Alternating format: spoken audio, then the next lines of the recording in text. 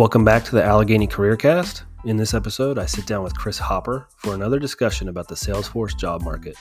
Chris shares his insights on the job hunt from a recruiter's perspective and what you can do if you're in the hunt. If you prefer the video version of this episode, check out Allegheny CareerCast YouTube channel.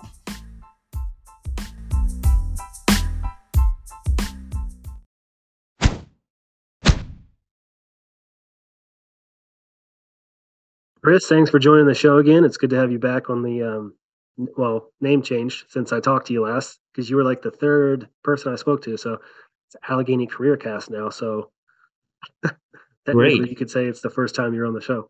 Yeah, awesome. Well, thanks a lot again for having me, Franklin. It's always great to speak with you. And I love having being part of each other's network and being able to share my thoughts and opinions on the job market and be able to answer questions that you or your audience may have. Yeah, new year, new problems. We're in a recession and no one's hiring. People are getting laid off. Like, this is right up your alley. Yeah, uh, I'm happy to talk about what I'm seeing. For your audience, I'm just a small recruiter in the big scheme of things. We don't have a big global organization. I work for a small company called PeerStaff that's Houston based. We're less than 10 people between our back office and our recruiters and our sales staff. I feel like I can share a little bit about what I'm seeing in the industry, and things have definitely changed over the last 4 or 5 months. I was starting to see a little bit of a slowdown towards the holiday period, Thanksgiving hitting, and then Christmas and New Year's. And I thought maybe it was just because of the year end and people taking vacations and not a lot of hiring happening. And then here we are almost the middle of March, and things still haven't really picked up to where we were expecting them to, at least from our point of view. Still seeing layoffs in the industry. I saw Salesforce had another round, I think, even today or this week. I saw a couple of people hit my LinkedIn feed showing additional layoffs happening. So definitely some interesting times, some turbulent times right now in the industry. What I'm also seeing is just the amount of time it's taking for decision makers to make the hires as well. For the handful of positions that I'm recruiting on, it just seems to take longer. Usually we get through the hiring process in 3.5 weeks. Now it's taking sometimes 6+ weeks for companies to make decisions. So not only is our order flow down from a recruiting perspective, but we're also seeing an elongated life cycle when it comes to taking candidates from the initial stages of resume submissions to first round interviews to second round interviews and then finally getting an offer on the table to them.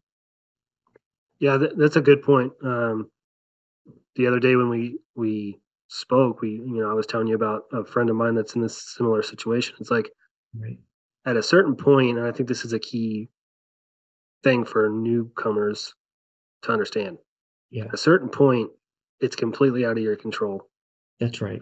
You That's can't right. follow up enough. You can't check back in. Like, you're just at some point you're just gonna have to sit and wait. And to your point, given the I guess where we are as a country Hmm. right now, Hmm. it's taking 6 weeks Yeah, possibly. So uh, that's why don't quit your day. Don't quit your day job. that's Like, right. hang on. Exactly, exactly. As a recruiter, we're following up as well on your behalf. Like we're trying to get a status of what's happening, and we get ghosted a lot. It's interesting because some of the relationships that I have, and even my counterpart has with long-standing customers, we're just getting stalled out on, right? I mean, we're following up, we're calling, we're texting, we're sending emails. We're almost physically feeling like we have to go to someone's front door to get a status of where we are with the hiring because we're just kind of getting stonewalled here, so to speak, a lot of times as far as not getting any decisions made or any feedback for us in the recruiting process, which is sometimes unusual for us. Like for new relationships, we don't really understand. We don't always talk on the same level with the hiring manager, or we're kind of new, so we kind of get pushed to the side. But even for existing relationships that we work with partners for years, um, they either have other priorities, or they just don't have feedback from us, or they're just kind of sitting in this no man's zone right now. Um, Before we're getting feedback as far as what the next steps are, if they want to move forward with the candidate, if we need to go back to the candidate pool to find somebody else. So it's a little frustrating from an external recruiting standpoint, as well as you as a job candidate, because you're kind of left, you're almost one level removed from where we are. Like we're usually the point of interfacing on your behalf, and if you're using an external recruiter, but even we're not getting the feedback that we need to be able to relay that back to you. And I know it's equally as frustrating as you as a job candidate when you're not using an external recruiter and you're working directly with HR or the hiring manager or whoever it is internally with the company and not getting any feedback. It just gets very, very frustrating. But to your point, Frank, as far as, not quitting your day job, trying to stay preoccupied on other things, whether it's personal projects or doing some, side businesses or working part-time somewhere, or you just got to keep your mind off of just the waiting game, because I think it can drive you insane for you sitting there and waiting for a particular company to get back to you. And the other thing I always advise is continue to apply for other positions, right? So continue to make sure you have multiple irons in the fire, so to speak. So you're not just waiting for that one company to get back to you because you have no idea what's going to happen there. Recently, I don't know if you know this, but they just came out with Trailhead Coach. Yeah. I believe it's live, which seems like it opened up doors in the sense that you can get vouchers for your certification, things like that. I think long term, like not really long term, but how do you see it just getting oversaturated? Like even back when I first got into this was like the end of 2018. Like the admin cert was relatively like the key to get in the door. Yeah. You get an Yeah. admin cert, it's like, oh, this will give this person a real shot. Yeah.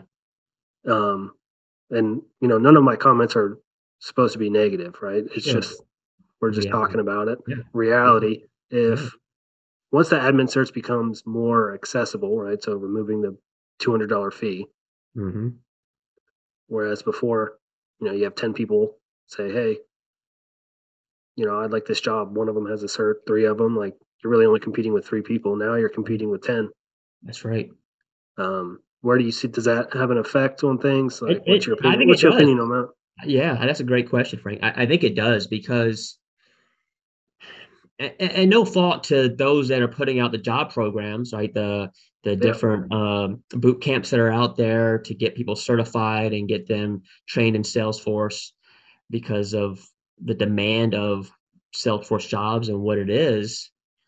But when we have thousands coming in that are all getting certified, one of the challenges that HR and companies have is when they post a position for entry level and they see an influx of 200 resumes that are all the same thing almost, right? Salesforce admin certified, Trailhead Ranger, some super badges. They have no idea what to do at that point, is my opinion, is because, we got 100 resumes here, just different names and a little bit of other different industry backgrounds. But if they're new to the Salesforce job market, what is distinguishing one person from the other? And the one thing I always advise on is you got to think outside of those parameters. And it's your one is maybe your industry background that you've had that may be a distinguisher for you, your personal projects that you put out there, your digital portfolio. You got to look outside of just what's the commodity of Salesforce job market, which is what everyone has access to, right? Whether it's this Trailhead Coach now, or the Hire Me button that Trailhead offers now, or the certifications and the Trailhead badges. Unfortunately, if everyone has access to those, and now the cost structure has been reduced dramatically, that's going to cause more of an influx, I think, of people trying to get into it. But I think it's going to make it more challenging, to your point, nowadays over the last, let's say, 6, 8, 12 months versus years in the past.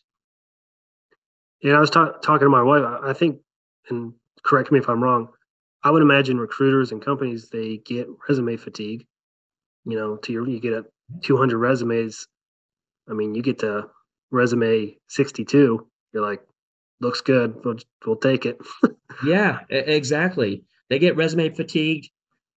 Recruiters get resume fatigued, right? I don't really get that many entry level positions, but when I do, there's no shortage of candidates that would apply, right? I don't post positions on LinkedIn or the job boards. I usually go outbound for all my recruiting. It's just an easier conversation to have versus having to filter through hundreds of resumes when we post something.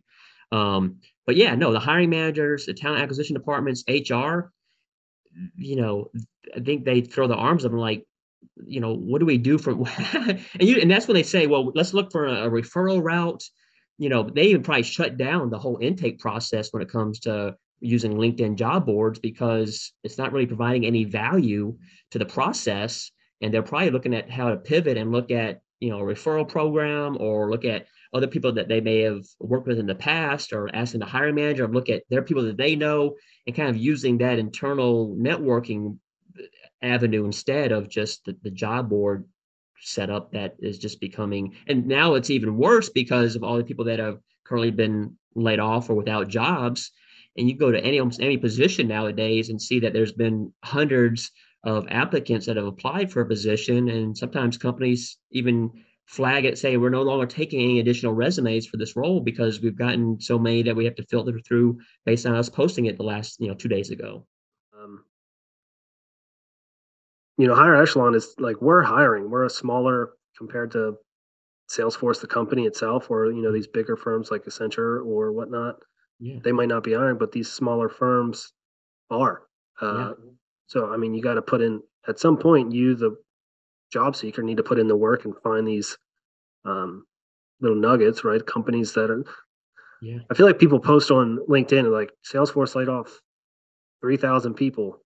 And there's like, well, I might as well not even try because Salesforce is laying off. Why would anybody else? Was like, you can't take that. That's right. You That's got to take right. it with a grain of salt. Right. And if you look at how many they hired during Yeah, exactly. pandemic, post pandemic, isn't, it's 4 or 5 times that, right? So just because you see what appears to be a large number, whether it's with Salesforce or Twitter or anybody in big tech, they're still ahead, right? They're still more, they made more hires over the past few years than they have with layoffs. So we, kind of look at things only one sided of the equation when you hear about these big tech firms laying off people. But, from a net new perspective, they're still made more hires than layoffs over time. I think sometimes we don't take that in consideration when we're looking at just the number of layoffs that have occurred from a pure statistical perspective. Can you explain 1099 employees? Sure. Those Yeah. are Yeah. because I'm not going to sit here and be like I know fully. To me, in my head, I just that's freelance. So Yeah. contract somebody comes on for 3 months versus a full Sure. time employee. Yeah. So yeah, could you break Exactly. that down? Yeah. So, from a peer staff perspective, right? So we are a staffing and recruiting agency, right? So we have kind of two different ways that we're in business. One is direct placement, right? So we get paid a fee based on an individual salary when a company hires us to recruit on their behalf for a full-time placement to be a full-time W-2 employee with that particular client. The other option is if we have customers who just want to hire a contractor, right? Or a contract to hire, depends on what they're looking to do long term. But if it's just a contractor, then we end up taking that individual on our paperwork from a peer staff perspective, and we have three different flavors, actually four different flavors of how we can do that. One, you have W-2 benefited, means that you're an employee and pair staff. We offer medical, dental, 401k, and just kind of, you would just be a normal employee with us, just like you would be for the company that you're doing work with. Or we have W-2 unbenefited, which means that we just take out the income tax on your behalf, and then you don't deal with any of the benefits. You make a little bit more on the hourly side if you're unbenefited versus benefited. Then we get into 1099, which is another layer, whereas that's straight just hourly rate times your hours worked, right? So it's just a pass through. You have to be a 1099 independent contractor, right? And we send you a 1099 at the end of the year. That's why it's called 1099 because we send you the paperwork at the end of the year for you to file your own taxes on your behalf. And all we're responsible for is paying you whatever the hours are that you reported on your timesheet for this particular customer times whatever your hourly rate is. Then we're paying you that amount of money on a weekly, bi-weekly basis, depends on how the terms are set up. Then the last level is corp to corp, right? Corporation to corporation, C to C is another way to put it. And usually that happens when you have your own LLC set up, right? Your own limited liability company. And so there's a little bit more paperwork involved in that process, but you essentially have your own company. You partner with us as a company, and then we're partnering with the end client. So we're really the broker or the middleman in the setup when it comes to any of these type of setups when you're doing contract work through Impera staff. And the way we make money on the hourly side is that, whatever your hourly rate is, we have our markup on that. And it's a little bit different depending on how we're carrying you. If the markup is for you want to be a W-2 benefited employee with us, our costs are a lot more because we're paying for your medical, we're paying for your dental, we're paying for your 401k, we're taking the tax on your behalf. And so we charge the customer more and paying you a little bit less on the W-2 benefited side versus going the 1099 or C2C route because our overhead is a lot less in those cases because we don't have the additional premium of the benefits that we have to offer you in those cases. But you can be a full-time 1099 contractor. You can be a part-time 1099 contractor. There's some additional reasons why you want to go maybe set up your own LLC, for example. There's some additional tax benefits that you can use to help write off expenses. And you can do the same thing with 1099, but a lot of times LLC shields you from a liability standpoint versus a 1099 contractor, but there's more overhead and there's more tax paperwork. There's more filing that goes on with being an LLC versus 1099. It kind of flows down to your own personal 1040 when it comes to income tax. So I could create an LLC, Frank's Consulting, be a Yep. one-man company, Yeah. and apply for say there's a job posting for, we want a 1099. Would it be on the job posting? Like, this isn't a full-time, this is 1099? So with LinkedIn specifically, I think there's a checkbox if you're looking for contract work versus full time. So you would check contract work. I don't think LinkedIn traditionally is primarily used for full time placement for full time positions. Okay. Indeed or Dice, or a few other the job boards out there are more geared towards contract placement. Maybe not so much Indeed, but I know Dice is where we go when we're looking for a contractor. And so that particular job board is where you would look for contract positions, or you would post your resume to have companies find you as a 1099 independent contractor. And then once you get to a certain point, like, pay my LLC, not me directly. That's right. That's again, that just goes back to paperwork. But Exactly. Overall, you can have your LLC be the only employee, but to your point, for tax purposes and things like that, Yeah.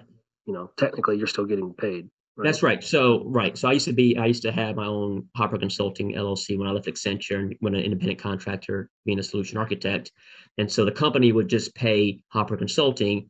I became a W-2 employee of Hopper Consulting. So Hopper Consulting makes X. Chris Hopper as a W-2 employee makes Y. The company pays my benefits on my behalf, covers my travel reimbursement and per diem and things like that because I was on the road a lot. And then there's a little profit made for the company because I need to have some money in reserves because if I'm out of projects, right, I'm on the bench, I still want to get paid, right? So me as an employee still want to be in a paycheck. And so Hopper Consulting ideally would have some reserves and not pay everything out to me as a W-2 employee. So I'm still collecting a paycheck from Hopper Consulting during the times where I'm actually not working. Right. So that's something to keep in mind if you're going the independent contractor route that, you don't want everything to flow down to you as an employee because there's going to be, with independent consulting, you have peaks and valleys when it comes to contract work, especially, Salesforce, you may have a project for 6 weeks or 6 months, right? But if it's for 6 weeks and then you're out looking again, you may have a delay of another month or so in between projects where you need to look for your next paycheck. While you're looking for your next project, you're also getting paid by your LLC, so you can continue to pay your bills and whatever you need to do. Is that how current, like, I guess consulting companies kind of got their start? Somebody is skilled in Salesforce, they create an LLC, they do some contract work, they get kind of a reputation, hey, Yeah. they find somebody, hey, like, you want to come, quote unquote, work for my That's right. Consulting. Now I have Yep. 2 employees. And then Exactly. over years, you have like 25 Salesforce people. Yeah, and you can either bring on those employees as W-2, right? W-2 employees for you, or you can bring them around as 1099 contractors if you not need to have that set up. The challenge that comes into play though, Frank, when you're running a business like that is the people that you employ, just like you're employing yourself, are going to want to get a paycheck regardless of them working or not on a project, right? So Right. that's, you got to make sure your billables are high enough that you're covering the bench time that an employee might have of your LLC, because it's not really their fault that you don't have them deployed on a project. It's really you as the Right. business owner of your sales team that you're not bringing in additional projects for them to be able to work on. So that's kind of the risk reward with it. I never wanted to have additional employees work for me. I wanted to just be a independent contractor and find my own work and not have to worry about that. It just was additional overhead that I was really just more zoned in on doing delivery and not having to have of the additional overhead of worrying about other employees working for me. But it can definitely be a revenue making situation, and how a lot of companies have started out as a I have a customer out in California who was an independent LLC, and his reputation grew and the business grew, and he got on all the work himself. So he decided to bring on additional delivery and sales and marketing and consultants. And now he's got a 15, 20 person Salesforce system integrating company and partnership. That's man. Thanks for sharing that. I think a lot of people get into, well, maybe not or not. Maybe it's just me. I think like long term, it's like what can you turn your skill set into Yeah. at some Yeah. point, right? A lot of people that I would assume, you do this for 15 years. You look around, you're like, well, I mean, I can do the work that we're contracted out to do or we're hired for. So I Yeah. think it helps people that, what can you do with Salesforce? Well, get in, you learn it. And I guess this applies across any career field. Right. You learn it and start taking on work yourself. Yeah.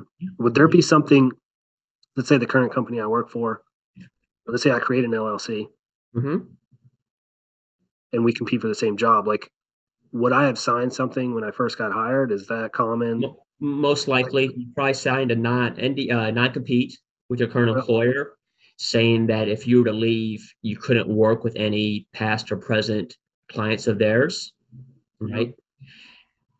There's sometimes loopholes in that, right? Sometimes your employer, if you're I've been in situations where the your employer let you go and they want to keep the reputation with their current client, and the client wanted to bring you on as an independent contractor. So you're able to leave your current employer, back around, go and be an independent contractor back to that company, and your current employer was okay with that because they felt like there was enough work for the other consultants that were working there, and the relationship was still intact. They didn't really care about losing one person because they felt like it's going to continue to build that relationship with the customer. So there's sometimes those situations. Now, it's not always that way. Sometimes it can get rocky, and sometimes they can throw the law book at you as far as the non-compete goes. So it's kind of case by case basis. yeah, I would imagine people would throw the law book out there pretty quick, especially if you take a big chunk of it. A lot of work is building relationships with the customer. So Yeah, I yeah, mean, it's a double-edged sword, I guess you could look at it if you do want to go out on your own. yeah. Um, Or the company could hire you directly too. Like the client could say, "Well, Frank is looking to make a change, and we love his work.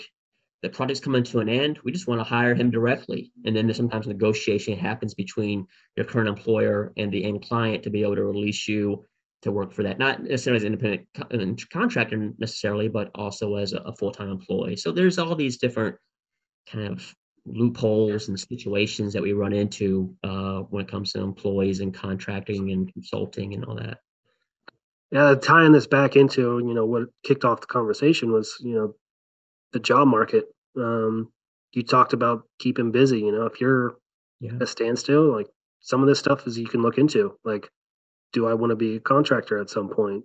Do I need to change my parameters of like the jobs I'm looking for? So, um, a lot of good stuff. This goes from the newcomer who's just getting into Salesforce to somebody that's 15 years in that got laid off and now they're like, I've been a full time employee my whole life. Like, I don't know anything else. yeah, There's options out there.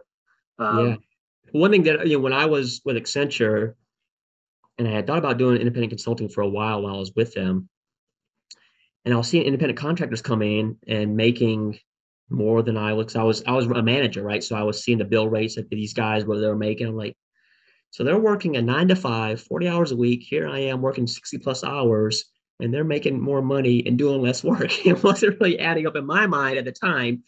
I was in my early 30s, and so I was just kind of looking at the dollar signs.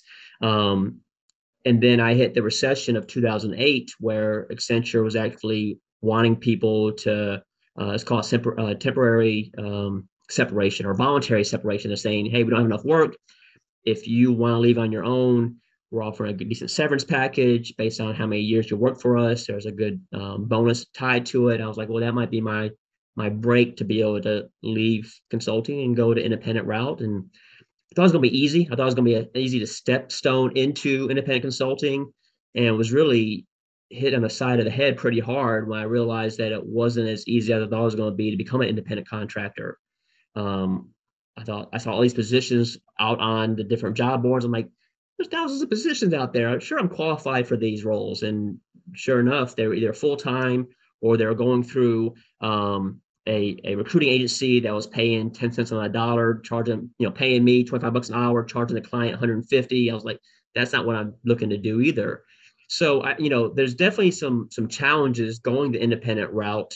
So I was heads down networking with my past network and looking for people who could potentially get my name and resume in front of their employer if they're looking for an independent contractor. And after about 3.5 months, I was able to use my connections and get started really as an independent contractor. And then from there, it was just like one contract after another for a good 7 or 8 years as far as building relationships and kind of putting a sales hat on while I was doing it. But it wasn't, it's not easy for sure. I mean, it's really can be stressful at times when you can't find a project and you're looking for your next paycheck and getting told no a lot, or you're just not even, you're getting looked over, or you're just getting talking to the wrong agencies and staffing companies that aren't really a good partner for you.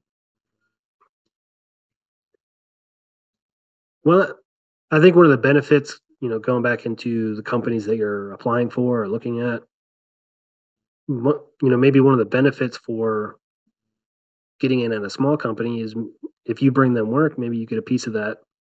For Um, sure. For sure. is that, have you come across that? Yeah. I don't know a job posting that's like, if you work for us, we'll give you a piece of like whatever. It's just something you have to like, is it assumed? Is it like, what's your Well, experience with stuff there's a like couple that? of different, yeah, there's a couple different layers to it. So it probably wouldn't be part of the job posting, right? Right. But part of the conversation and maybe even the offer letter says, we're paying you a base salary of X. For any new business that you bring in, they would be willing to give you a particular cut of that percentage of the revenue or the profits that you're bringing for that particular organization, right? Would that be a That's question you would ask?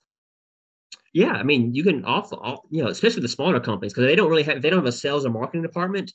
They're really depending on their internal uh, consultants to help continue to keep the pipeline full, Right. right? So asking the question by all means would be important to me. And then also billable hours, right? So sometimes that says if you need to be 80% billable and you're able to land this additional project as an extension and increase your billable hours for longevity for the year, right? There's going to be a premium or a bonus tied to that, right? For every billable hour over 80%, which you help generate because you're able to extend the contract. And so indirectly, it's not really a commission necessarily, but it is a kind of bonus program that you're part of based on your billable hours over whatever threshold they have in place for you. Interesting. Chris, I love talking to you. This is good stuff. And we covered a lot of stuff to, I would say, put people at ease, right? If you're out there looking for a job, you can't do any more than what you've already done. If you're in a scenario where you're like, I've been waiting 4 weeks, so it's out of your hands. So I think that would give people a little bit of a reason to calm down and take a breath. Yeah, Um, it's not just you as a candidate. Just yeah, have to understand that the marketplace today and what I've seen so far this year is just unstable. It's unusual, right? So don't feel like it's you being identified as the lone wolf out there as far as being stuck in a deserted island where you're not getting callbacks, so you're not hearing back from anybody, and you're kind of in this zone of uncertainty. It's I can tell you from personal standings, it's happening across the board from what I'm seeing. As always, you can find Chris on LinkedIn. He's active on there. Where actually he is reading a book now that I read by Jody. Um, the I love Yeah. that book, by the way. So I mean, it's you're, great. I mean, I got it on my desk yeah, right here. I'm taking, highlighting different areas that I think are valuable and posting those to LinkedIn.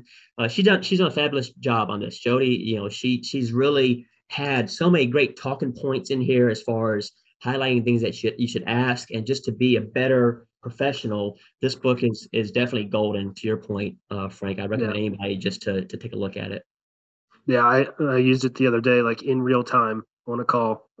I mean, it's that type of book. So, yeah. One last thing I noticed you need to do to that book is you need to get it coil bound. Makes it a lot easier. Yes, you're right. Yeah, right now my placeholder is my highlighter. All right, Chris. Well, yeah, people can find you on LinkedIn, and I would love to have you back on the show. Like I said, our conversations are always good. I'm here to help people. Awesome. Thank you a lot, Frank. I appreciate the time today.